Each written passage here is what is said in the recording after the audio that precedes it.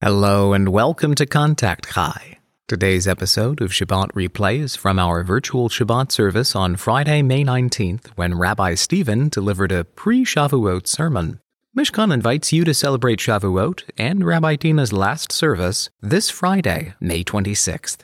Join us in North Center Town Square at 6:30 p.m. or come a little early at 5:30 for a pizza picnic, complete with an ice cream truck and games. There's a link in the show notes. Now, take it away, Rabbi. So this Shabbat, we start reading from the book of Bamidbar, the book of Numbers, and it opens 1 month after the construction of the Mishkan, this portable sanctuary and community center that the Israelites have built, when God's presence comes to dwell among them. And it also starts several weeks before the Israelites will depart from the foot of Mount Sinai to journey toward the Promised Land. And so as they prepare to set out, God asks for a census to be taken. First by designating a representative from each tribe, then by counting every male in that tribe old enough to bear arms. And in doing so, both the size of each tribe and who belongs to each tribe is established. And both number and lineage are key for the Israelites' next task, which is to organize their camp, so they can dismantle and rebuild it in a somewhat orderly fashion along their journey toward the land of Israel. And in the very middle, as this plan is given, in the very middle is the Mishkan, and then immediately surrounding it are the Levites, who are responsible for the care and the maintenance of the sacred center of the camp, as well as the families of Moses and Aaron, the two leaders of the Israelites at this moment. To the east are the tribes of Judah and Issachar and Zebulun. To the south, Reuven, Shimon, and Gad. To the west, Ephraim, Manasseh, and Benjamin. And to the north, Dan, Asher, and Naphtali. And each tribe, they're under their banner, each tribe with their particular place and purpose, their particular way of doing things, their sense of identity, their sense of kinship in their corner of the camp. And so, like most Israelites, I imagine that many of us live in a corner of the proverbial camp with people who look like us and think like us, who speak like us, who act like us, who eat like us, who love like us, who pray like us, who vote like us. And while most of us know that what we see around us is only part of the bigger picture, we are rarely confronted in real time with this fact. So some of you might have read either on our social media or our latest newsletter that Rabbi Lizzie and I were invited to attend an interfaith breakfast celebrating the inauguration of Chicago's new mayor, Brandon Johnson. And I knew that I would be one of only a few Jews in the room, and I knew that I'd only be one of a few queer people in the room, and I knew that most likely I was going to be one of maybe like 2 queer Jews in the room.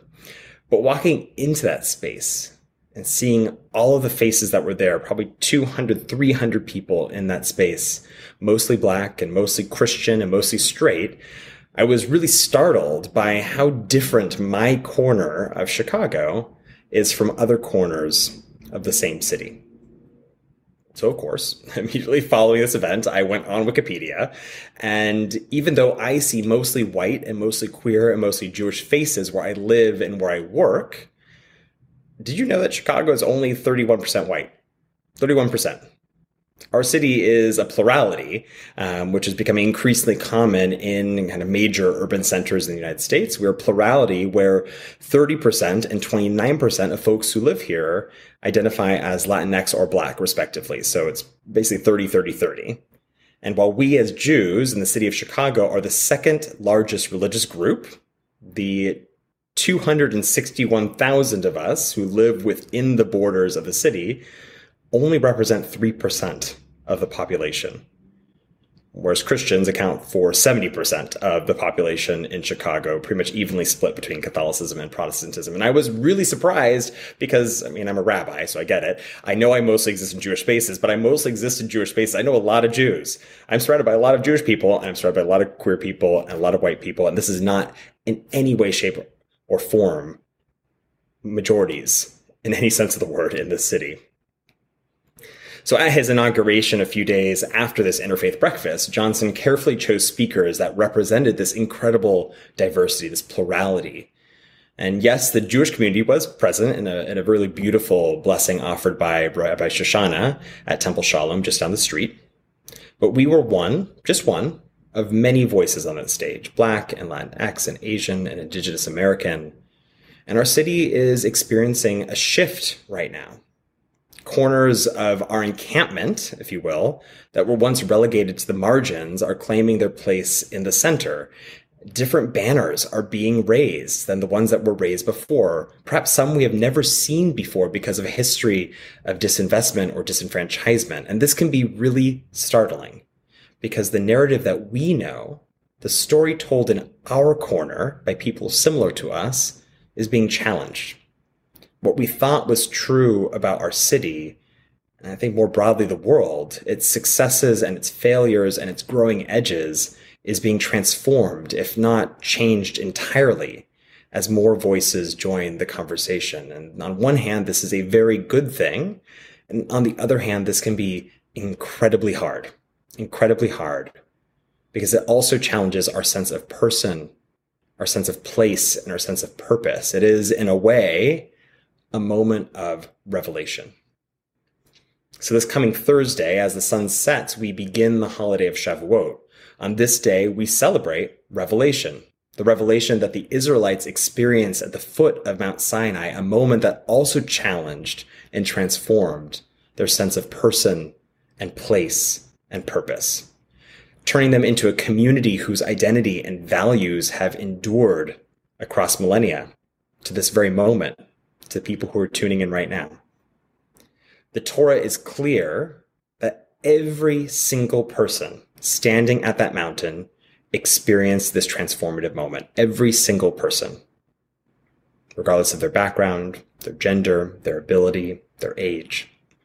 And in this way, revelation was the great equalizer, but not equal in the sense that each Israelite saw and heard the same thing. The rabbis teach that each person experienced revelation in a way that was particular to who they were. Separately, every Israelite could only tell part of the story. Only together could they offer a complete narrative. The lesson that I believe is embedded in this particular telling is the need to listen to and learn from one another. This can be challenging because sometimes we are very attached to the narrow view that we experienced. We know it. It's comfortable. It's ours. It's our memory of that moment. It's what we saw from our vantage point. It's so familiar to us. But it is also only part of the story.